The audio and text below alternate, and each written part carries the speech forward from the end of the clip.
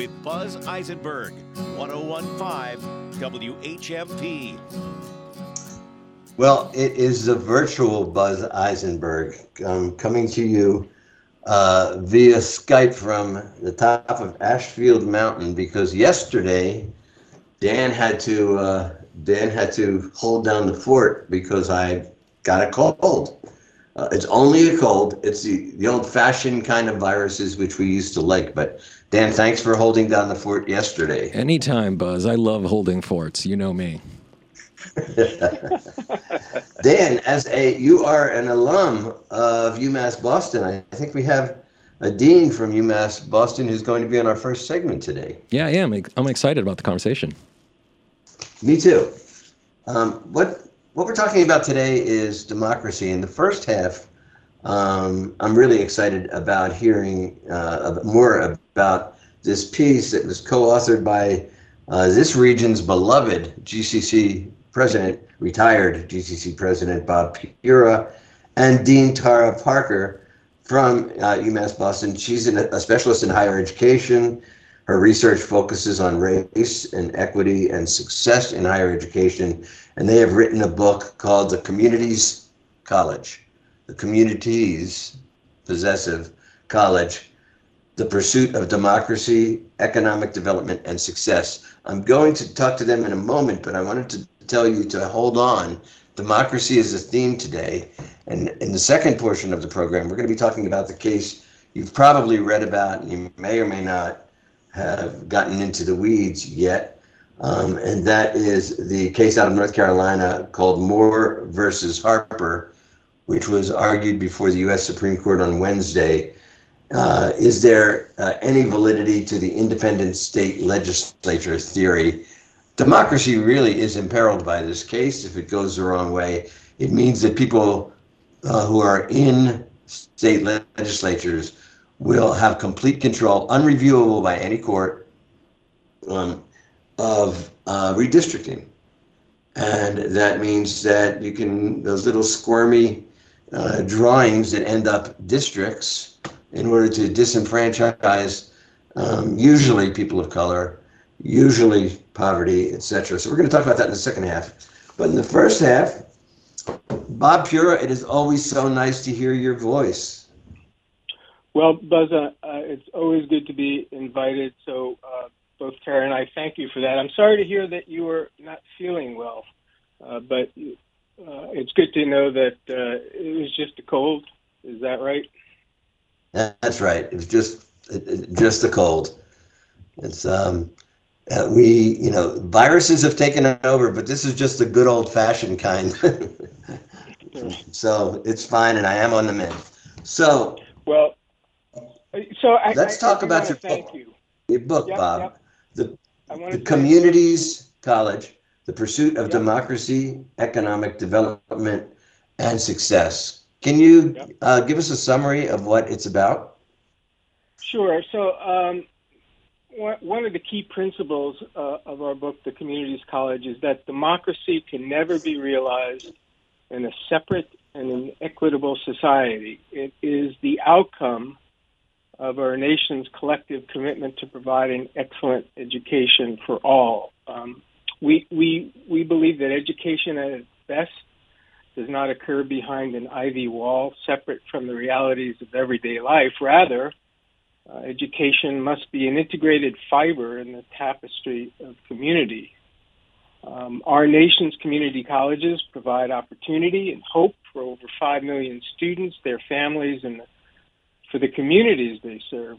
So the work of the faculty and staff of the 1,400 or so community colleges is not only to prepare students for the workforce or to transfer, but also their collective purpose is to prepare students for active and engaged citizenship. They truly understand, the faculty and staff truly understand that the outcome of a strong education is a stronger democracy. John Dewey gave a speech in October 1902 at a National Education Association conference in Chicago about the importance of schools being the social center of a community. It was a significant and compelling talk, and it could have been presented today. Its relevance as current to the challenges of 2022 as it was in 1902. Dewey tells the crowd of educators, and this is a quote, "The pressing thing, the significant thing, is really to make the school, to make education a social center. That is a matter of practice, not of theory, to bring it completely into the current of social life." And then he concludes his speech that day by stating that we may say that the conception of the school as a social center is born of the entire democratic movement. And later he writes, and again a quote, "Democracy must begin at home, and its home is the neighborly community." In other words, Buzz, democracy's home is community, and education is the front door. Without strong communities, therefore, a nation is built on a house of cards. Education must be a key stakeholder, strengthening the communities of America. Access to a college degree provides the pathway to a better life for students and their families. Communities across this nation are just as dependent on those colleges to provide the engaged and educated citizenry as they are a workforce needed for a sustainable future. Dean Tara Parker of UMass Boston, I was reading about your credentials, very impressive, and the influence of public policy on developmental education is an important part of what your research has been. How did you bring the community college, as Bob just described it, into the fold along with economic development and success? Why are those wrapped in to your book? Well, in the book, we talk about all the ways that the community colleges really fill the needs that Bob talked about. We talk about the hopes and the dreams of and for community colleges, and at the same time challenging community colleges to go further in meeting those needs in terms of academic development and also in terms of student success. So for any leader or any community college to be successful, we also recognize that they must be adequately supported. And yet community colleges remain the least resourced and the least funded institutions in the United States. And really all of that calls our entire democracy and the purpose of our nation's community colleges into question. Since they first opened their doors. Go ahead. No, you go ahead. Okay. Because we're both virtual here, it's there's going to be interruptions. Please. Yep.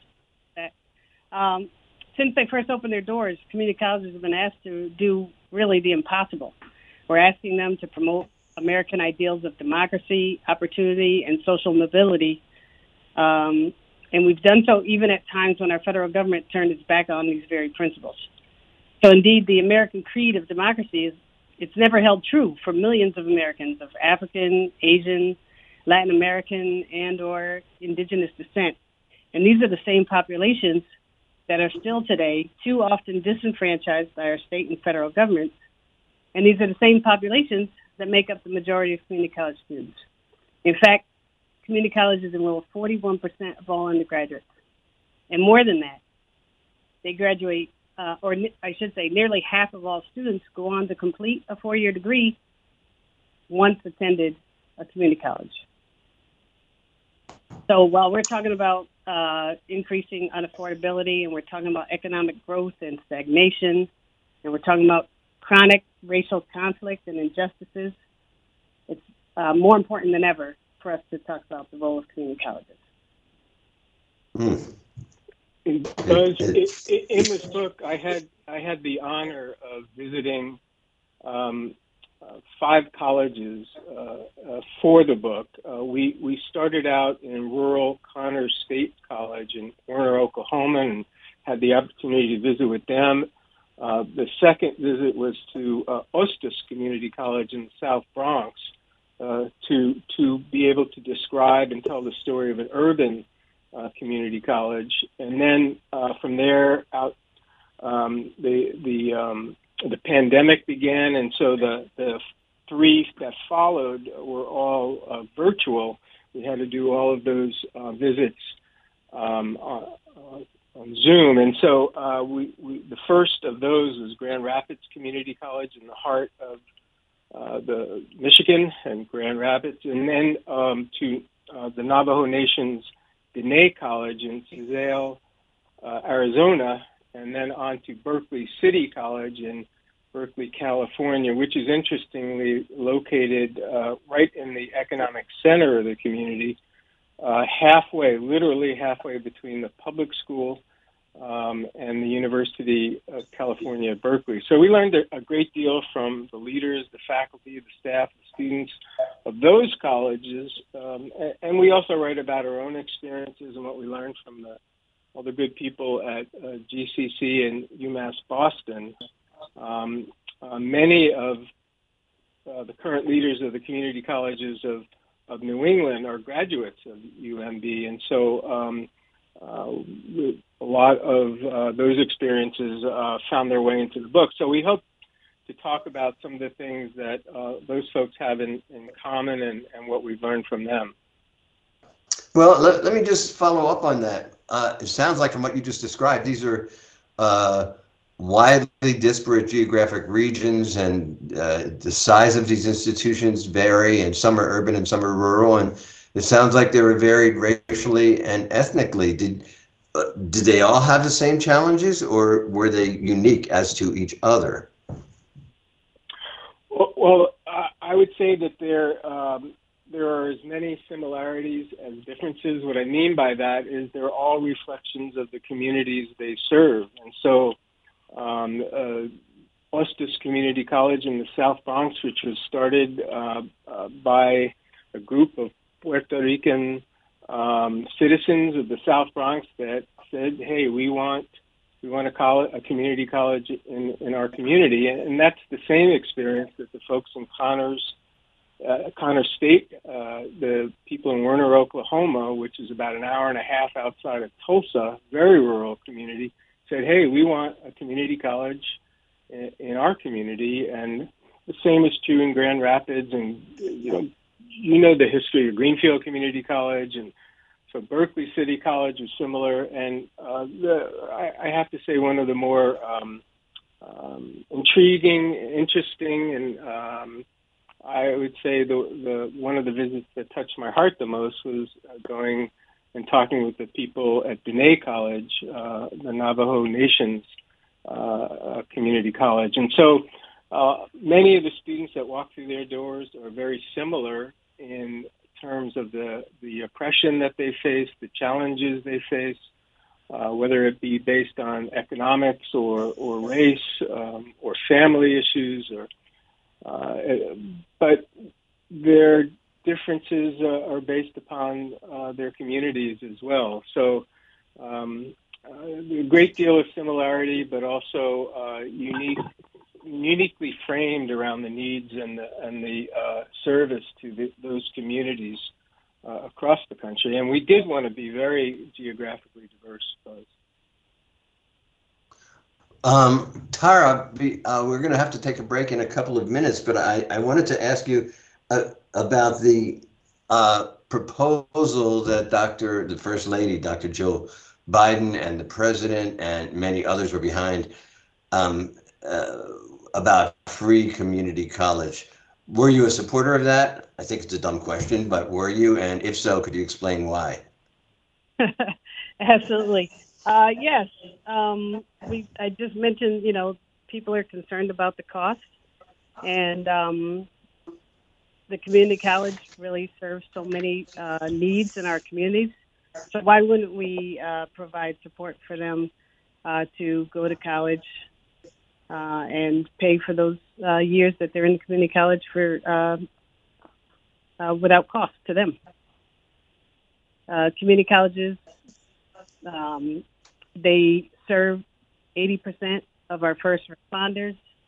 half of all our nurses and half of our new healthcare workers are coming from community colleges. So I'm all for it. I'm all for it too. Buzz, we're going to take a Buzz, break. We're going to talk in a minute about this book that is available to you. It's The Communities College, The Pursuit of Democracy, Economic Development, and Success. There was a paper delivered to the American Association of Colleges and Universities. We're going to talk about that right after these messages. Stay with us.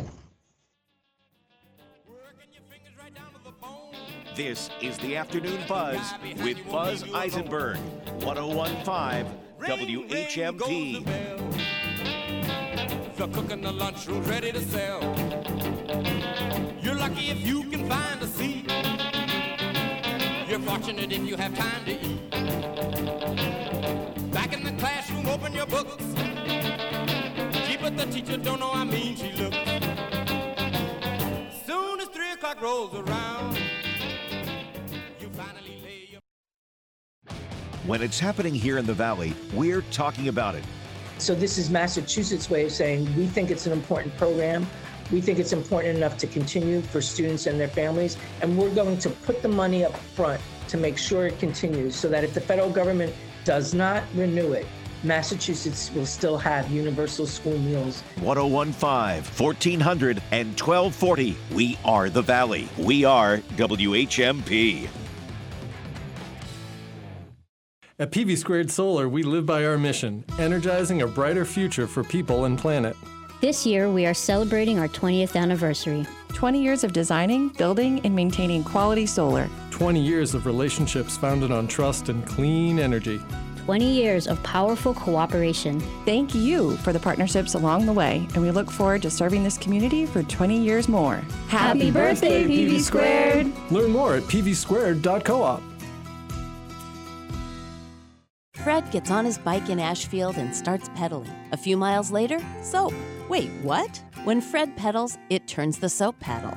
Fred's soap is called Just Soap, the soap with a story. So many things at the Atlas Farm Store have a story, like Divine Roots Lavender Face Cream. It's luminescent, a woman commented on Divine Roots' Etsy page. This time of year, the Atlas Farm Store is the Atlas Farm Store and gift shop. So many things made here, like pedal-powered Just Soap and luscious lavender face cream. Forbes Library is Northampton's public library with an amazing circulating collection of over 325,000 items, including bestsellers, recent releases, tons of movies, large print books, ebooks, audiobooks, and an extensive collection for kids and teens featuring board books, picture books, chapter books, and graphic novels. The library even has musical instruments that you can borrow. You can search the library's catalog online at forbeslibrary.org, and while you're there, you can request a card and place items on hold. The library's website is also a great place to find out about upcoming programs and events, which are always free and open to the public. We have story times, book clubs for kids, teens, and adults, poetry discussions, film discussions, author talks, concerts, movies for grown-ups, and so much more. Visit ForbesLibrary.org for more information and like us on Facebook, Twitter, and Instagram to keep up with all the latest happenings. It's your library. Make the most of it. Want to make a difference in a big way? Nearly 200 children in Hampshire County are on a waiting list to be matched with adult mentors called BIGS. Children who are matched with mentors through Big Brothers Big Sisters of Hampshire County do better in school, report higher self-confidence, and have better relationships with peers. Start something. Call 413-259-3345 and volunteer or donate to Big Brothers Big Sisters of Hampshire County. This is the Afternoon Buzz with Buzz Eisenberg, 101.5 WHMP. I am just so interested in what our guests, former GCC President Bob Pura and Dean Tara Parker of UMass Boston, have written about in their book, The Communities Possessive College, The Pursuit of Democracy, Economic Development, and Success. And really, when I read some early chapters as this book was being developed, it rang so important to me because I've made my entire adult life, my focus has been about democracy and education. And I believe so fervently with what this book is doing. You were going to be doing a reading here in Northampton, correct, Bob? Yes, so Sunday at 2 o'clock at the Parlor Room in Northampton, Jim Olson's The Parlor Room, and Carolyn Gear and the International Language Institute have invited us to do a reading.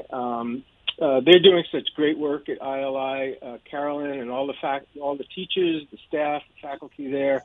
Wonderful board, and I have the privilege of being on their board. So they've invited us to come out, and I'll be doing. We'll be doing some reading there. And it sounds like it's really worth attending. Folks, pay attention. 2 o'clock on Sunday at the Parlor Room. Bob, I just wanted to ask. We used to always just rely on K through 12, right? Or first through 12, maybe, and that was considered to be an adequate education to qualify people for the job market. Why isn't that still the case? Well, I think it's important to really notice that it's no longer the case. And there was a time in this country where you can get a good job with family-sustaining wages after 12 years of education, and people were prepared after 12 years with the knowledge and the skills necessary to be an engaged citizen and to get a good job at good wages. And just because of technology and lots of other factors, 12 years is just not enough time any longer for the teachers in education to equip students with the knowledge and skills needed. And so that, for me, is yet another compelling reason why community colleges add 2 more years of that development so that people can start out in the direction that they want in terms of career, in terms of life, in terms of civic engagement. I just think the 2 years has become more essential in the same way that 12 years used to be sufficient. I don't think it's enough time any longer. Tara Parker, have you found at UMass Boston that, I mean, your scholarship has involved public policy. Have you found that those students that come to you after having experienced a community college education are more prepared than those that haven't? Actually, I don't know if they're necessarily more prepared. They're certainly not less prepared. But we have seen recently some data that show that students who come from the community college are retained better and often have higher grades. So that's something that we have seen here at UMass Boston. The other thing that I read about your research about race and equity and success, it seems just so well to dovetail into this notion of the importance of a community college education, because it's a great equalizer, isn't it? That's the idea, but unfortunately, it's not the case. In part because community colleges haven't been supported at the rate they need to. They get a fraction of what 4-year institutions get in terms of state appropriations, and unlike other institutions, they rely much more heavily on their state appropriation because they need to also maintain affordability. So 33% of their budget is from the state. And at the same time, community colleges have almost 12 million students who are enrolled in community colleges for job training, increasing skills. Many of them transfer to a baccalaureate degree. And we're also talking about half of all undergraduates of color enrolling in community colleges. More than half of all Latinx and Native American undergraduate students are enrolled in community colleges. Nearly 40% of Black, Asian, and white undergraduates are enrolled in community colleges. So more and more, they are critical. I mentioned the first responders and the role that community colleges play in our workforce development and our economies, and yet they are the least resourced of all the higher ed sectors. Indeed. Bob, because you are a president of community college, I want to throw this question to you. It's difficult to talk about community colleges these days without talking about the lack of enrollment we've been experiencing in recent years. And people have submitted all kinds of theories to explain it. Number one, do you have a theory? And number two, how does that dovetail with the importance of the thesis that you're developing in this book? Well, a couple things. I think it's important to note that as the numbers of students of color, as community college student demographics became increasingly more diverse, the budgets went in the opposite direction. That is, you could see the number of students of color growing in the community colleges, and you could see budgets around the country, state budgets declining. And so I think it's Georgetown did the study, but some of the studies out there are pretty clear that it almost parallels each other. And so I know that community colleges I think demographics is a part of it. Just the number of graduates of high schools are less. I also think the economy has had an impact. The pandemic had a most significant impact.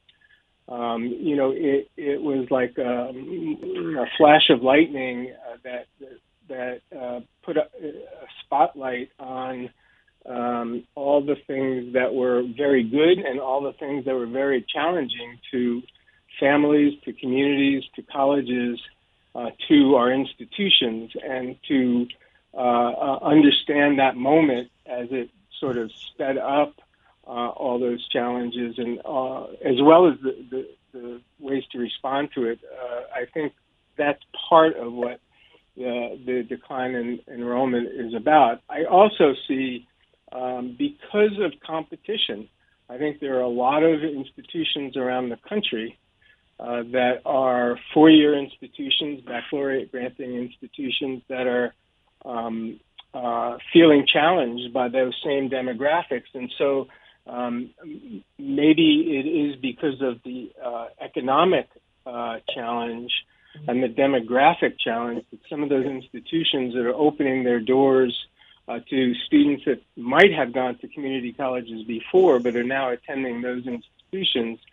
And I think I'm going to go ahead and predict that some of those institutions are not as prepared as community colleges are to support those students to success. And I think to open the door and not provide the support that community colleges know how to do and can have historically been able to provide, I think it's an unfortunate next couple of years that I think the success rates of some of those students at those four-year institutions might not be as good as they would have been in the community colleges. But that's my prediction. We'll see how that plays out.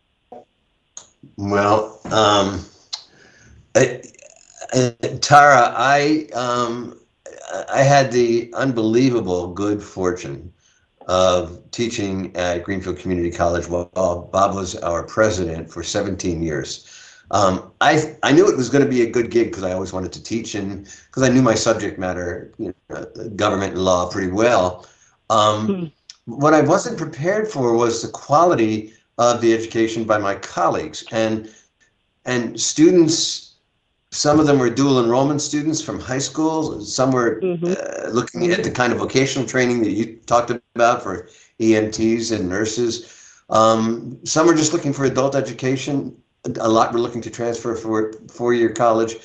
And what I found was how nimble the community college educational experience was and how fulfilling it was for our students. I loved going to graduation, and people were chasing their dreams. And that must be part of your motivation also at UMass Boston, isn't it? Absolutely. Yes, absolutely. And we do find that in our book as well, that some of the faculty and staff that we talk to, they could be teaching anywhere, they could be working anywhere, but they chose the community college because of what you just described. And community colleges, more than anybody, because of the diversity, not just in students, but in terms of needs of the students and needs in the community, they're the most responsive and have to be the most responsive institutions of higher education. But if you care about democracy, go ahead, Bob. One of the things that I respect about you when you are teaching that is apparent throughout GCC and community colleges across the country is as brilliant an attorney as you are and as knowledgeable about political science and the law, you love students and teaching just a tad more. And the same is true of the artists and the mathematicians and the biologists, the nurses. They're there because they are committed to those students just a tad more than they are to their content field, to their subject matter. That is, they're there as teachers committed to the transformation of students and providing opportunity and the support for those students. And I've always been so respectful of you and your colleagues around the country, the faculty and the staff who are in the offices and the classrooms around the country in those community colleges are just passionately committed to the open door admission policy and to the success of each of those individual students. Well, I appreciate you tying me in with that illustrious group of educators around the country, but I know that it was for me an honor and a privilege. And every time I was in the classroom, there was never a week where I didn't learn something from my students, and often it was about the process of learning, and being up in years, remembering how to continue learning, a really important thing. The book is The Communities College: The Pursuit of Democracy, Economic Development, and Success. If you care about your country, if you care about democracy, if you care about economic development, if you care about us all being successful, it's a book worth reading. It's Bob Pura and it's Tara Parker, and on Sunday at 2 o'clock at the Parlor Room. Say it again? 2 o'clock, yes, correct. Okay. And it's sponsored by the International Language Institute, an agency which we all love, which also is committed to education. Bob and Tara, thank you so much for joining us today. Thank you, Buzz. Thank you, Buzz. We are going to be back. We're going to talk about this. I got to be honest, it's a dreadful case. This independent state legislature theory was before the Supreme Court. We all should be biting our nails. We're not going to get a ruling until probably the end of June, but it's a theory with huge consequences on the very democracy we've been talking about. We'll be back right after these messages. Stay with us.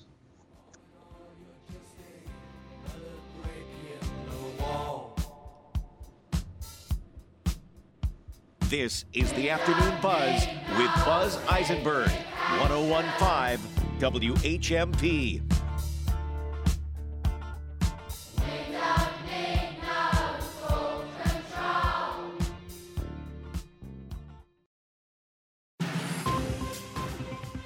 For WHMP News, I'm Jess Tyler. The House passed legislation yesterday that would enshrine federal protections for marriages of same-sex and interracial couples. Congressman Jim McGovern says this is a good first step, but more work needs to be done. This is a major victory and a major step forward. I'm proud that we're doing this. That doesn't mean that we can just kind of sit back and rest. I mean, this is a terrible Supreme Court. We have some terrible people in Congress who are hell-bent on trying to take away people's rights. The bill now heads to President Biden, who praised Congress for passing it and is expected to sign it into law. The Northampton School Committee is looking for members of the community to help find a new superintendent. The preliminary committee would review input from the community, develop a screening rubric, and hold preliminary interviews, according to the Gazette. The school committee would then make the final decision in the hiring process. The district has been without a permanent superintendent since last summer, after former Superintendent John Provost left. Members of the community interested in the position should send a letter or email to Annie Thompson, the school committee clerk. And Chicopee city officials held a news conference today to address accidents as a result of reckless driving in the city. This comes after Chicopee police were called to Meadow Street due to a motor vehicle crash involving a bicyclist yesterday morning. According to Chicopee police, the man was treated at the scene but later died at the hospital. According to data from Mass DOT, there have been close to 1,600 accidents in Chicopee this year, and 10 of those have been deadly. Plenty of sunshine this afternoon with highs in the mid to upper 40s. Clear tonight, evening temperatures in the 30s, an overnight low of 14 to 20. Sun cloud mix tomorrow, 36 to 40, mostly cloudy on Sunday with a chance of some snow late Sunday afternoon or Sunday night. I'm 22 News Storm Team meteorologist Brian Lapis, 1015 WHMP. Hey, it's Jason with the Weather Channel and SnowCountry.com. One of the best savings rates in America is another reason banking with Capital One is the easiest decision. What's in your wallet? Terms apply. See CapitalOne.com/bank. Capital One N.A. member FDIC. Well, we're beginning a streak of cool, dry days and cold snowmaking nights, so skiers can get back on track, run hundreds of snow guns, and deliver more trails and better skiing this weekend and beyond. At Wachusett, about a half dozen runs heading into the weekend, skiing till 7 every night. Stratton's got 20 with top-to-bottom action. They've been grooming all those runs every night of the week. Killington skiing almost 30 trails. You got a half dozen at Smuggler's Notch heading into the weekend. So does Bretton Woods. Jiminy Peak reopening on Saturday, along with Burke Mountain. Waterville Valley kicking their season off on the 10th.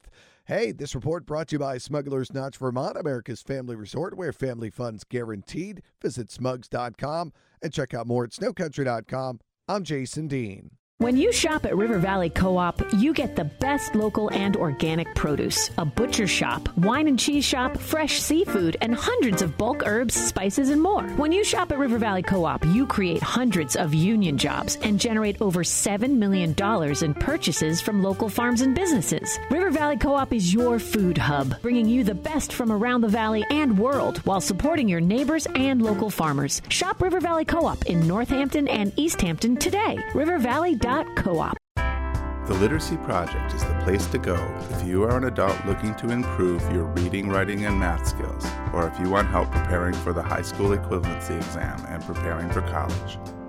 To find out about our free classes in Franklin and Hampshire counties, check us out online at literacyproject.org or call us in Northampton at 413-584-6755. If you want to learn, the Literacy Project is the place for you.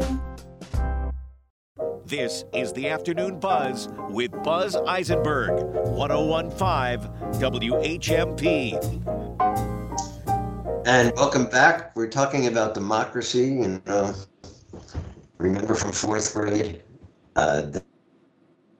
demo is the people, and Krasha is the power, and it's the power of the people to actually determine things. And notwithstanding the whining of our 45th president, we need to see democracy survive. Elections have to be respected, and elections are particularly with respect to the House of Representatives, that is the 436 people that form the House. They are elected to represent a district. And as we know, there's this thing called gerrymandering, which was specifically designed to draw districts in a way that is favorable to one candidate or another candidate, or one ideology versus another one.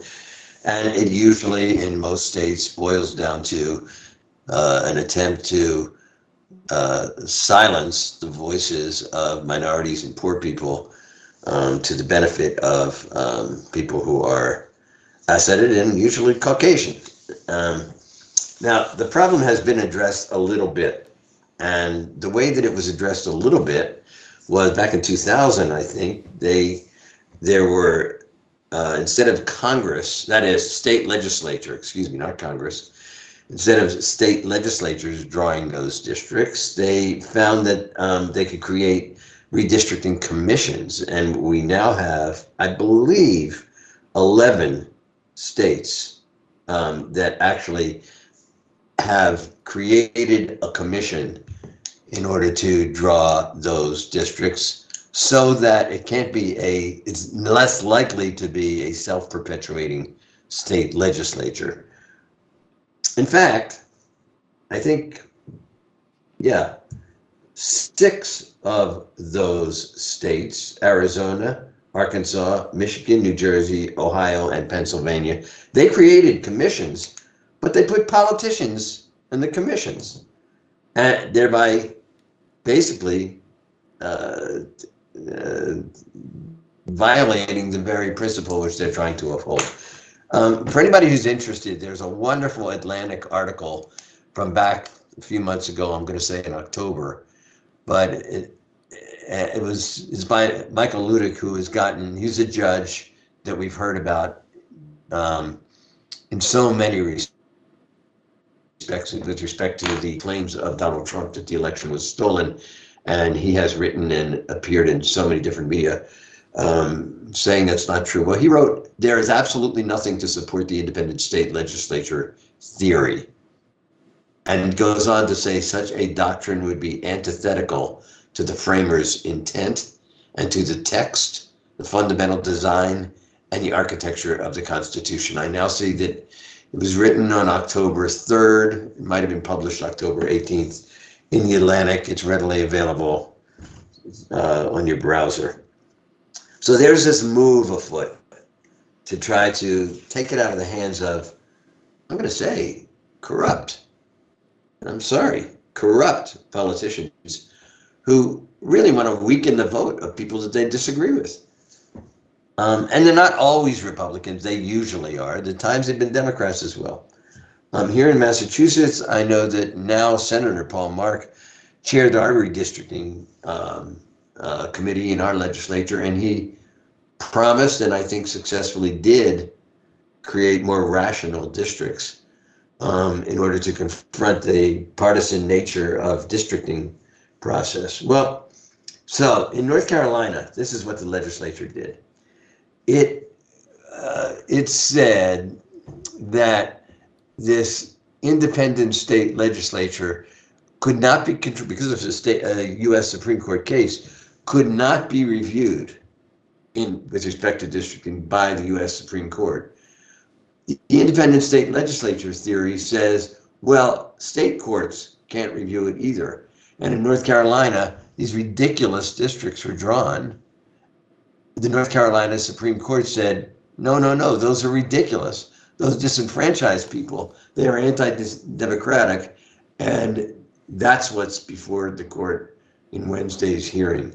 There have been so many amicus briefs, I think 48 amicus briefs, from everything from the Anti-Defamation League to the NAACP, just brief after brief after brief, arguing that if the court, you know what an amicus brief is, it's a friend of the court brief that states an opinion with respect to something before the court, a matter before the court. And in this particular case, they argued that, for the most part, most of these briefs, that it would destroy democracy if the court rules in favor of the North Carolina legislature. There have been some of the justices of the Supreme Court have floated sort of indications that they buy the independent state legislature theory, but it's baffling. There's literally no support in the Constitution for that. It's when you apply this to the electors clause, the one that was at issue in the 2020 election, when Trump tried to throw out 6 states' votes and turn it over to the Republican legislatures in those 6 states. He was asking Republican legislators to make the decision instead of voters. it is as direct a threat to any notion of democracy that we have. Dan, I know that you've been reading about this. Yeah, let's take a break, Buzz. And when we come back, I'll ask you some questions. Sounds good. Okay. We'll be right back. Stay with us.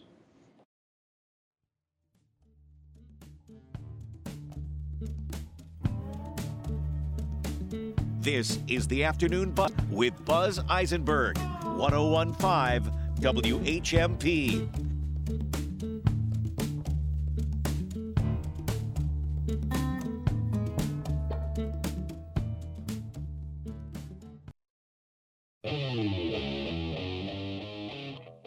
Every Monday on our show is Mayor's Monday, where we interview mayors up and down the valley. On our next Mayor's Monday, we'll be speaking about crucial local and state issues with the mayor of Holyoke, Joshua Garcia. Please join us Monday at 9 o'clock. Get in on the conversation. Bill Newman, weekdays at 9 and again at 5. WHMP, news, information, and the arts. This week's Shop Tuesday is Galaxy. This Tuesday at 9 a.m., Galaxy releases certificates for the restaurant in East Hampton.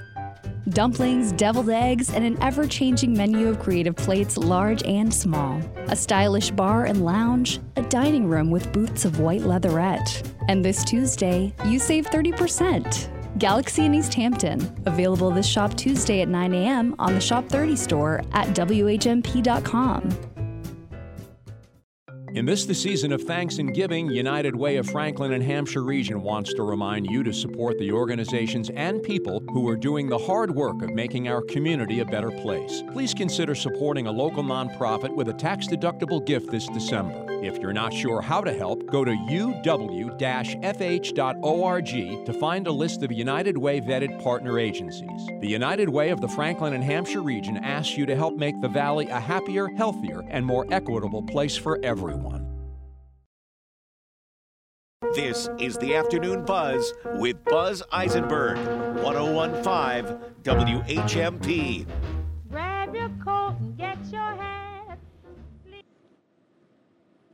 And we are back, and Dan and I were just talking as we went into break, and Dan, you had a question or a comment. Yeah. Buzz, I'm a little confused. I'm sorry, Buzz, do you hear me? I'm a little confused about this case of the Supreme Court about the state legislature doctrine. So if I'm understanding it correctly, I understood that the state legislatures could, in theory, decide to override the will of their voters, let's say in a presidential election, and allocate the electoral college votes to any candidate they want. So in a future presidential election, North Carolina could say, we're going to reject the election that favored the Democratic nominee, and we are going to allocate our electoral votes for the Republican. I thought that that's what the state legislature doctrine would allow, but you're telling me it's even bigger than that. It's bigger than that. Here's the bottom line. The contention is that since federal elections are only reviewable by states, the state legislature theory says that state courts have no jurisdiction over the state legislature, the quote-unquote duly elected state legislature in matters involving federal elections. So electors, redistricting, all of it is something that's non-reviewable, is what they're arguing. Okay, so basically it's giving the full control to the state legislatures and taking it away from judicial review within the state. Am I understanding that correctly? You are. Okay. You know, it all comes from Article 1, I think it's Section 4. It says it's the time, places, and manner of holding elections for senators and representatives that's prescribed in each state by the legislature. That's what it says. It's the primary source of constitutional authority to regulate elections for the House and for the Senate. Obviously, the census plays an important role in it. Right. But it is all about, this case is all about questioning whether or not state legislatures are reviewable, or are they have absolute power, plenary power, as we call it.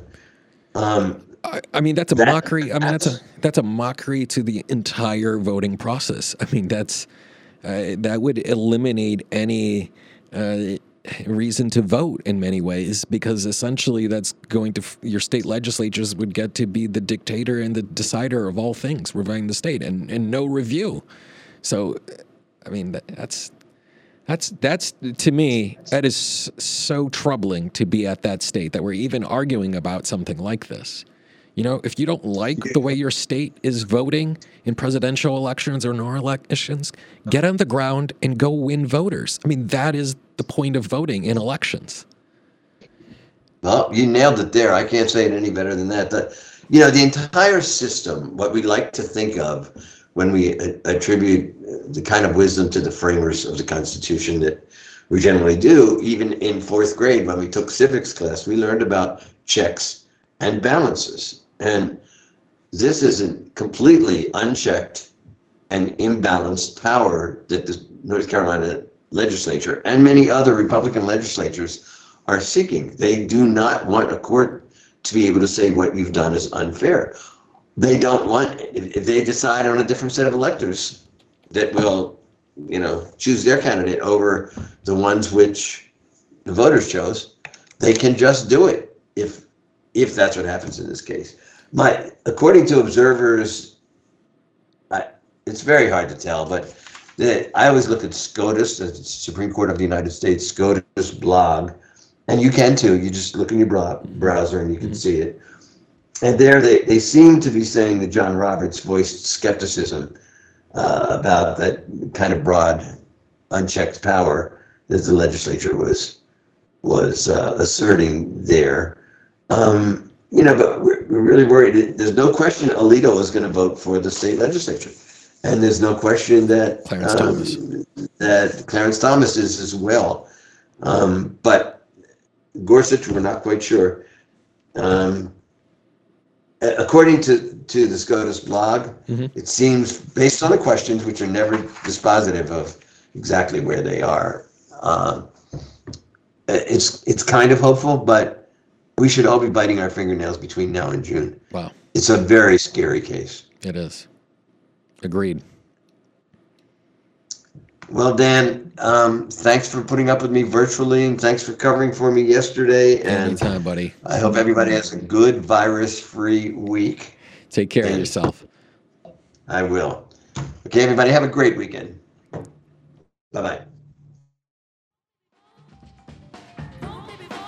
This is the Afternoon Buzz with Buzz Eisenberg, 101.5 WHMP.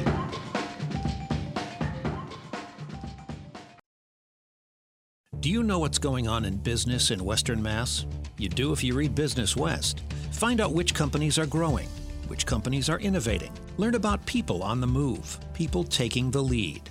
Every issue of Business West is packed with business news, including incorporations, building permits, real estate transactions, and bankruptcies. Pick up a copy or read Business West online. The vital business news is in Business West, the business journal of Western Mass.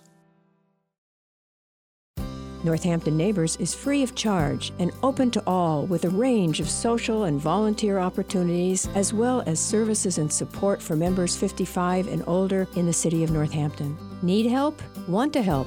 Join us as a member, a volunteer, or donor. Northampton Neighbors is about more than Northampton aging and the in Valley place. since 1950. WHMP Northampton, WHMQ Greenfield, a Northampton Radio Group station.